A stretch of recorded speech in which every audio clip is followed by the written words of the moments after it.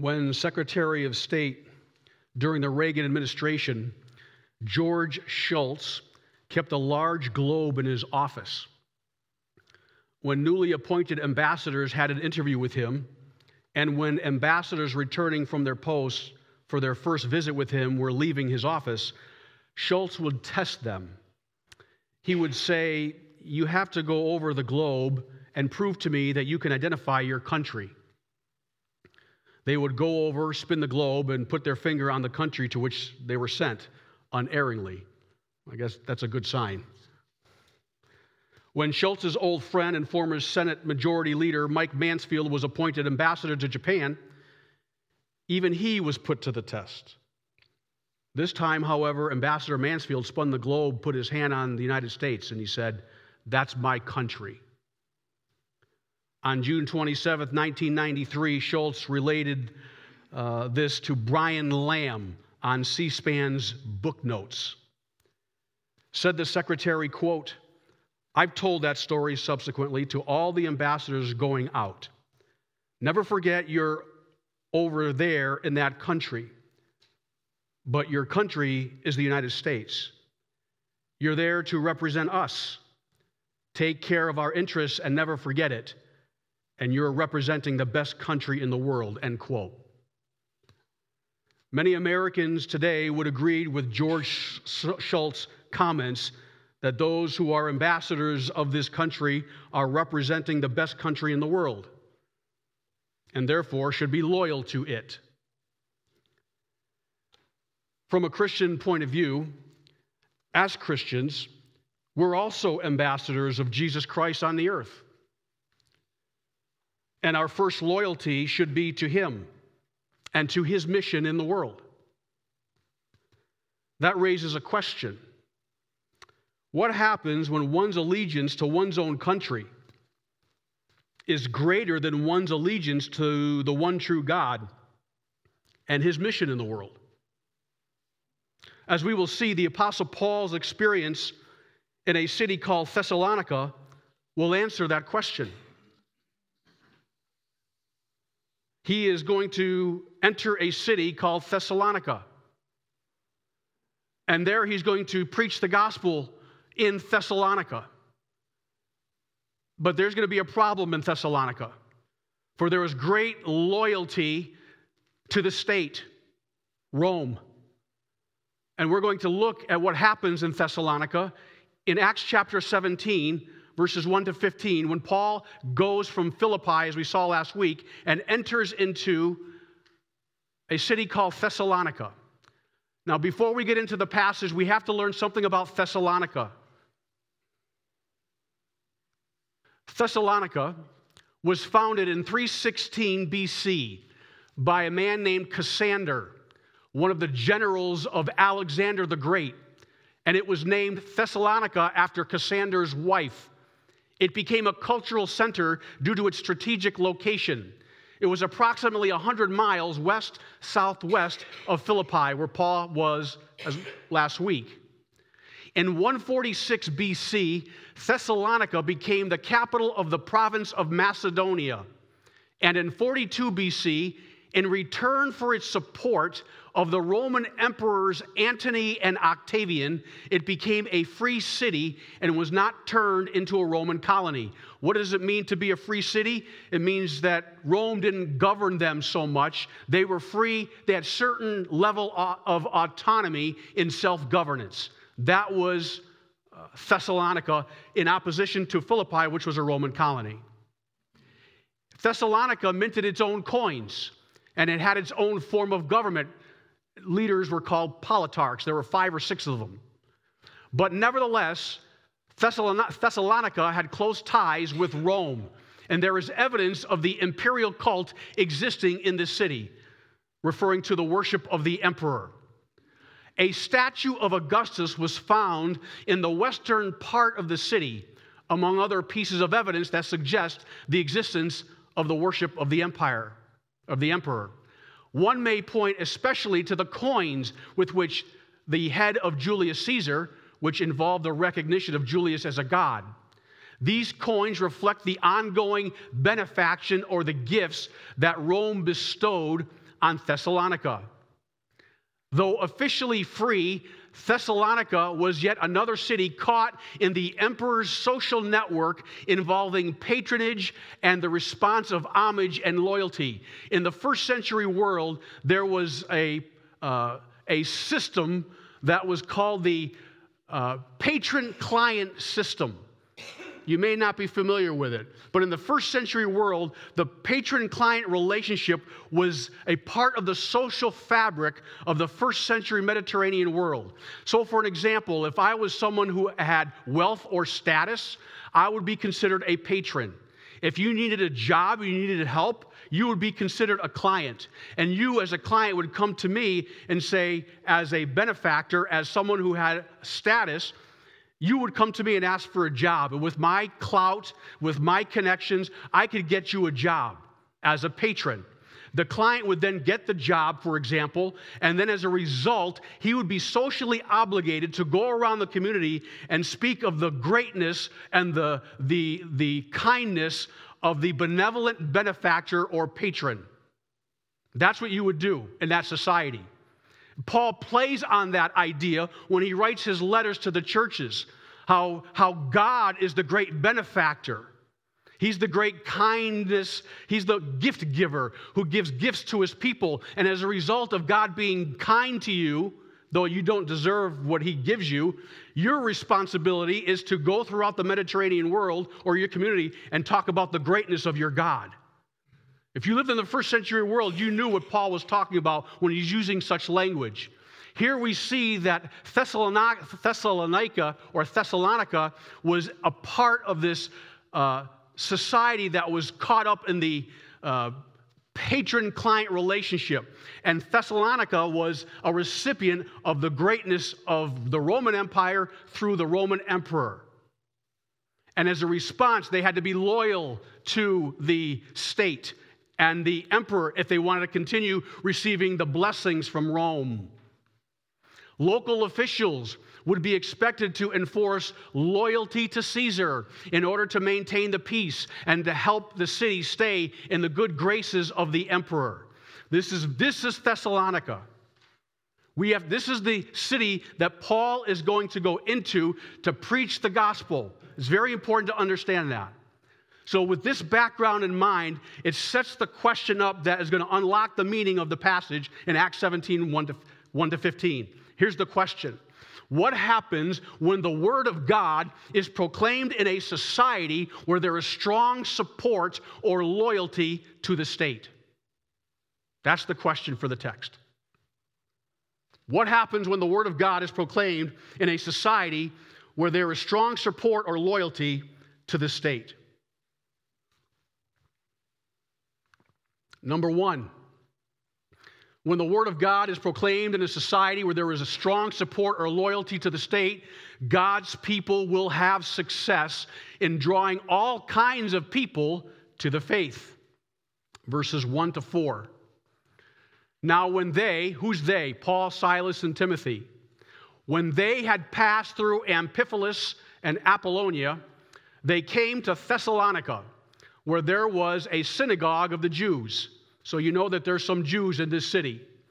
Then Paul, as his custom was, went into them and for 3 Sabbaths reasoned with them from the Scriptures, explaining and demonstrating 3 things: that Christ had to suffer and rise again from the dead, number 2, and saying, number 3, this Jesus whom I preach to you is the Christ. So that's what he was doing. He was going into the synagogue. They would have already been expected and known about a Messiah. His job was to show from the Scriptures that Jesus is the Messiah. How did he do that? Well, the Scriptures, he says that the Messiah must die. Jesus died, therefore Jesus is the Messiah. So he's using the Scripture. He's preaching and proclaiming the Word of God. That's what he's doing. And now what's what happened? And some of the Jews were persuaded. And a great multitude of devout Greeks and not a few of the leading women joined Paul and Silas. Here we're seeing that some Jews came to faith, but then you see that a great multitude of devout Greeks. Devout Greeks were God-fearers. These were Gentiles, non-Jewish people who they were not full converts to Judaism, but they would go to the synagogue and listen to the Old Testament scriptures being preached and taught in the synagogue. Many of them, when they heard Paul preach, they became believers. And many women who were of high social standing in Thessalonica became believers. And not only was this group, but there were many pagans who became believers. When we read in 1 Thessalonians, in Paul's letters to the Thessalonian church, in 1 Thessalonians 1, 8, and 9, we read this: "For from you," Paul writes, "from you the word of the Lord has sounded forth, not only in Macedonia and Achaia, but also in every place. Your faith toward God has gone out, so that we do not need to say anything. For they themselves declare concerning us what manner of entry or reception we had to you, and how you turned to God from idols to serve the living and true God." So the first thing that we see, that when the Apostle Paul preaches the Word of God in a society where there is strong support or loyalty to the state, you will find many people turning to Jesus Christ.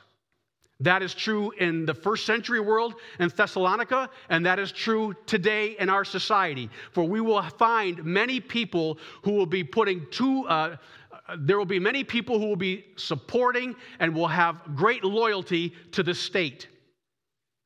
That will happen. And when that happens, you will see a lot of people turn to Jesus Christ for salvation, and they will become believers. So that's the first thing we see in a society when there is great support and loyalty to the state. You're going to see a lot of people turning to Jesus Christ. But not everyone's going to like that. So we see number two. When the Word of God is proclaimed in a society where there is strong support or loyalty to the state, the Word of God will often be seen as politically subversive. What do I mean by subvert? Subvert is to undermine the power and authority of an established system or institution. Government could be fit in that, to subvert the government. Verses 5 to 9. "But the Jews who were not persuaded, becoming envious or jealous, took some of the evil men or the immoral men, agitators, malcontents, unemployed day laborers, from the marketplace," the agora, "and gathering a mob, set all the city in an uproar and attacked the house of Jason. And they sought to bring them out to the people." Now, the people here is the public assembly of citizens responsible for judicial matters. Remember, this is a free city, and part of being a free city is that the assembly, the citizens, could have a say in judicial matters. So that was their first intent. But when they did not find them, they dragged Jason and some brethren to the rulers of the city, the politarchs, crying out, "These who have turned the world upside down have come here too. And Jason has harbored them, and these are all acting contrary to the decrees of Caesar, saying there is another king, Jesus." And they troubled the crowd and the rulers of the city when they heard these things. Why would the crowd be troubled? Because their first loyalty was to the state and to Rome. That's why. So they were troubled by it. And so weren't the rulers. So when they had taken security from Jason and the rest, they let them go. Now, there are two charges being made here against the Christians. Two charges. The first is disrupting the peace or disturbing the civil order. How many of you have ever heard the phrase, "turn the world upside down for Jesus"? Right? How many of you would like to see the world turned upside down for Jesus? You would like to see that, right? What does that phrase actually mean, turn the world upside down for Jesus? How would you describe that? Most of us would just simply say we want to see people become believers. But what does the phrase actually mean? That's a charge that the Thessalonian people are putting on the Christians. This isn't the Christians saying that. This is a charge by the Thessalonians saying, hey, the Jews are saying, hey, these are people who are turning the world upside down. What does that phrase actually mean? The quote or the phrase, these who have turned the world upside down, literally means to subvert or to overthrow the world, or in this particular context, to overthrow Rome. It means to cause trouble everywhere. They are literally disturbing or disrupting the peace, disturbing the public order. That's one of the charges that is being made against the Christians here. To turn the world upside down is to cause a public disturbance. And so that's charge number one that the Christians are being accused of. The second one is much more serious. And these are all acting contrary to the decrees of Caesar, saying there is another king, Jesus. That's the second charge. The question is, what decree are they violating? It wasn't sedition or treason. Sedition or treason was against Roman law. It doesn't matter if the king made a decree whether or not sedition was against the law. Sedition or treason was against Roman law, regardless of any decree of Caesar. So the decree of Caesar is referring to something specific. So what is it actually? What decree is Paul and the Christians accused of violating? E.A. Judge has suggested that the reference is to a ban on certain kinds of predictions, particularly predictions that have to do with the charge of rulers or that suggest the demise of the current one due to ill health or the like. Paul could plausibly be charged with violating the decree against predictions of the coming of a new king or kingdom. F. Bruce, a commentator, says this. He states that Augustus and Tiberius had been very sensitive about the activities of astrologers and other prognosticators and had issued decrees forbidding predictions or inquiries affecting affairs of state or the emperor's well-being. So here you have the Apostle Paul going into a society where there is great loyalty or support to the state. And he's going around saying there's a new king and there's a new kingdom who's going to establish his kingdom in this world. Now, how do you think those in authority are going to respond to such a claim? You say, well, if they had any kind of proof that Paul was saying such things, or any Christian was saying such things in such a context, Paul would be in big trouble. Well, let's take a look at what Paul was saying in his letter. In 2 Thessalonians, verse 1, verses 3 to 8. And you tell me whether or not this could be considered a prediction that talks about the demise of a particular ruler. Now, brethren, concerning the coming of our Lord Jesus Christ, let no one deceive you by any means, for that day will not come unless the falling away comes first, and the man of sin is revealed, the son of perdition, who opposes and exalts himself above all that is called God or that is worshipped, so that he sits as God in the temple of God, showing himself that he is God.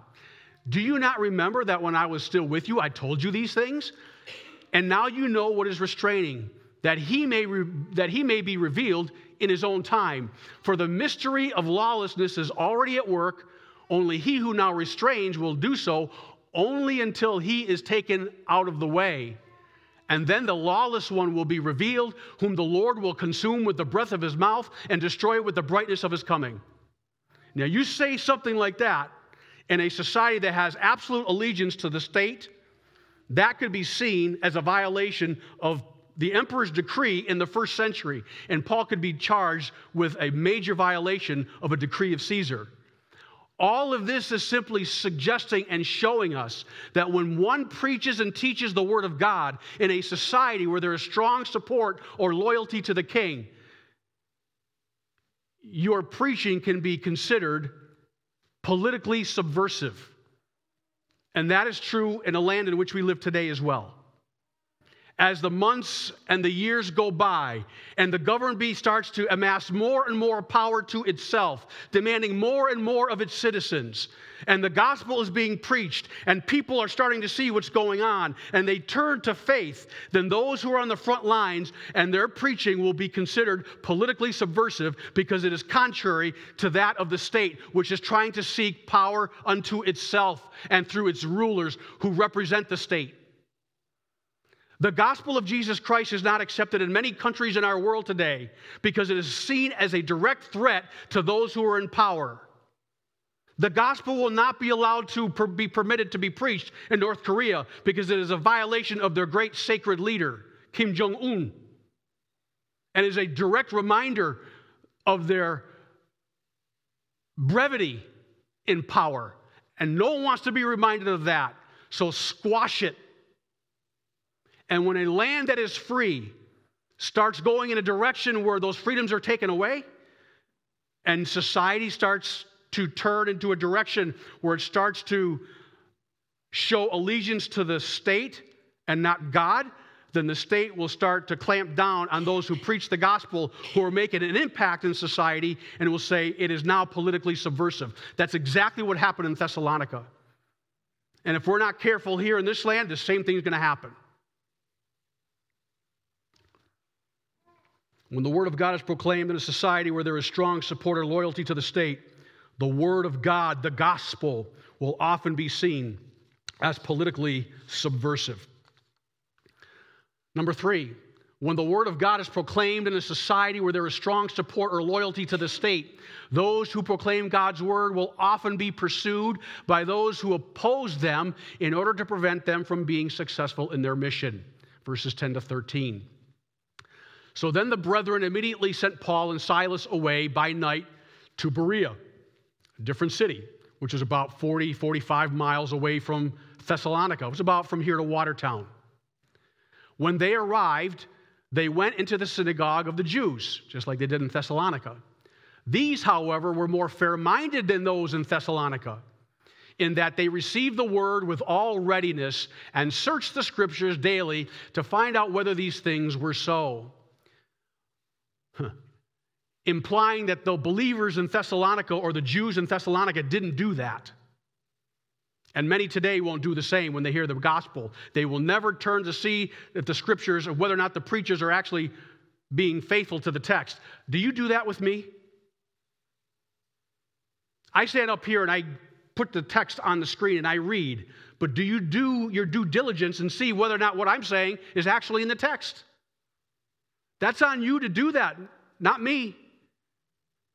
You need to make sure that I'm correct in what I'm saying. You do me a favor when I do that. The church gets into trouble when it puts too much confidence and hope in one who's teaching and preaching and doesn't validate or check to see of whether or not those things are so. The Bereans are to be commended and should be followed in their example. We need to follow that example. You don't want to go to church and just simply listen to the preacher preach and teacher teach. You have a responsibility to check to make sure that the preacher is preaching and teaching the scripture. The Bereans did that. I wonder how many people in the churches today actually do that. Verse 12. Therefore, many of them believed as a result of searching the scriptures, and also not a few of the Greeks, prominent women as well as men. Once again, we see success. But when the Jews from Thessalonica learned the word of God was preached by Paul at Berea, they came there also, and they stirred up the crowds. They pursued them 50 miles, the Apostle Paul. After they chased out of Thessalonica, they go to Berea, and they do the same thing there. And notice the means by which they're trying to keep the gospel from going forth. They're using a mob. The Jews are using people to accomplish their own dirty work. They don't want to do it themselves, so they'll use those in society that, are expendable from their point of view. They're worthless people anyway. They're in the marketplace. They're jobless. They're quote-unquote lowlifes. We'll use them. We'll stir them up. That's exactly what happened then, and we've already seen that in the past. We haven't seen, unfortunately, the last of mobs. I hope I'm wrong, but I doubt it. And they'll be used to try to squelch the movement of what Jesus is trying to accomplish in our world. Simply to say that when the Word of God is proclaimed in a society where there is strong support and loyalty to the state, those who preach God's Word and are making a difference will be pursued so that their mission will be hindered. Whenever there's success and the gospel is going forward, Satan will not just take that lying down. There will be opposition. They go hand in hand. We see that in Jesus' ministry. We see that in Apostle Paul's ministry. Any ministry where the Spirit is at work, you can better believe when they become successful, opposition will arise. And fourthly, when the Word of God is proclaimed in a society where there is strong support or loyalty to the state, those who proclaim God's Word will need guidance from God's people, the church, to help them escape from those who are pursuing them. Verses 14 and 15. Then immediately the brethren sent Paul away to go to the sea, that is, to the coast. But both Silas and Timothy remained there. So those who conducted Paul, or who guided Paul, brought him to Athens. And receiving a command for Silas and Timothy to come to him with all speed, they departed. Notice what is happening. In verse 14 it says that immediately the brethren sent Paul and Silas away, or Paul, to go to the sea, to the coast. You would normally go from Berea to Athens by boat. And so the text says that that's the direction in which they go. They go to the coast, to the sea, to go there by boat. But notice what it says in verse 15. Those who conducted or guided Paul brought him to Athens. What's going on here? It seems like he's going by boat. But in the Greek language, it seems to say that he's going by land because he's being guided by Paul to go to Athens. Well, why are people guiding him to go to Athens? If he's going by boat, the boat will take him to Athens. Some have suggested what is going on here is that Paul is trying to throw away or to throw off guard those who are pursuing him so that they can't follow him anymore. A commentator, Darrell Bock, says some scholars suggest that the lack of reference to a port of embarkation means that he went by land, not by sea, since Luke normally indicates the means of Paul's travels. Perhaps Paul goes by land and not by sea to throw off those who are following him. And this is showing us that those who are making a big difference in the world, those who are proclaiming God's word in such an environment, needs help by the church to help them get away so they can continue doing the work of God in a society where there is great loyalty and support for the state. This is what the Word of God is sharing with us, because we are in a society that is more and more likely going to be like this, where many in our society will be loyal to the state, not to Christ. We hope that that's not going to be the case with the church. The church's loyalty is to Jesus Christ. But when we're in a society where it's more and more loyal and faithful to the state, this is what can happen. I don't know who wrote this, but it's an individual who had an experience on his drive home from work one day. He says, on the way to work this morning, I pulled up to a stoplight and noticed an interesting SUV in front of me. The owner of the SUV is clearly a person of deep loyalty. The spare tire mounted on the back had the words Texas Longhorns and an orange steerhead icon on it. The trailer hitch displayed another steerhead icon and the word Texas. The license plate frame was bordered with the words Longhorns on top and University of Texas at the bottom. But something didn't add up. The license plate frame was screwed into a blue and white Illinois Land of Lincoln license plate with a picture of old Abe himself on it. I live in Illinois, he said, and the SUV's license plate shows that his driver now does too. I assume the owner of the SUV had moved, but had not yet identified with his new home and had no plans of changing loyalties. That's normal human behavior, he said. When we move, we often go through a slow transition of loyalties to our new home. And so it is as a believer, as a Christian. When we come to Jesus Christ, the kingdom of God becomes our home. But the kingdom of this world does not leave our hearts easily. The great challenge of the Christian is to overcome divided loyalties and be fully identified with Jesus Christ and his kingdom. The Apostle Paul did that in a society that had not done so, and we saw the result of it. We may very well see that very same thing happen in the society in which we live. So be ready for that, church. Paul's experience in Thessalonica is an indicative of that. So we need to be ready. Amen? Our loyalty is with Jesus Christ first. We love our country, wouldn't want to live anywhere else. But first and foremost, our loyalty is to Jesus. What makes the country great is because it represents and values that which is valued by Christ himself. And when any land deviates from that, there's going to be a problem between the land and the Christian who lives in the land, potentially. So we want to be loyal and faithful to Jesus Christ, first and foremost. Let's pray together. Father, we thank you for your word. And we thank you, Lord, for your faithfulness. You are loyal. Jesus, you are loyal to the Father. And to the point where you're willing to experience suffering in this world because you are so loyal to the work that God had called you to, Lord. We thank you that you were faithful and loyal to the assignment that you had. And help us, Lord, be faithful to you as you were faithful to the Father. Help us to be faithful to you in the assignment that you have called us to as Christians living in a society that is becoming more and more loyal to the state than to you.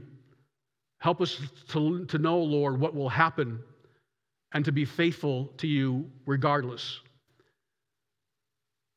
We love you, Lord. Give us strength and courage for the months and the years ahead. You know what's going to happen. We do not.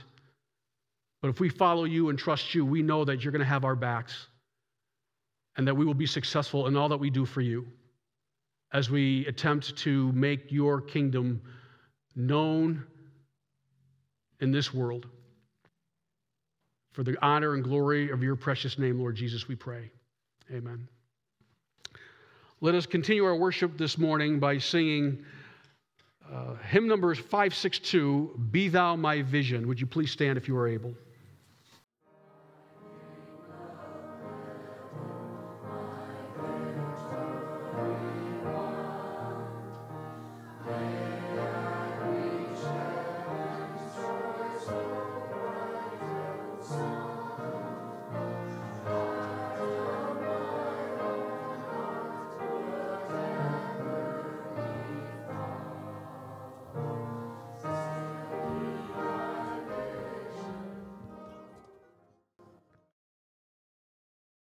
Citizens of the kingdom. Amen. That's what we are. That's where our loyalties lie, with Jesus Christ. Not to anyone or anything else. Jesus first. Receive the benediction. May the Lord bless you and keep you. May the Lord make his face shine upon you and be gracious to you. And may the Lord lift up his countenance upon you and give you his peace. Amen.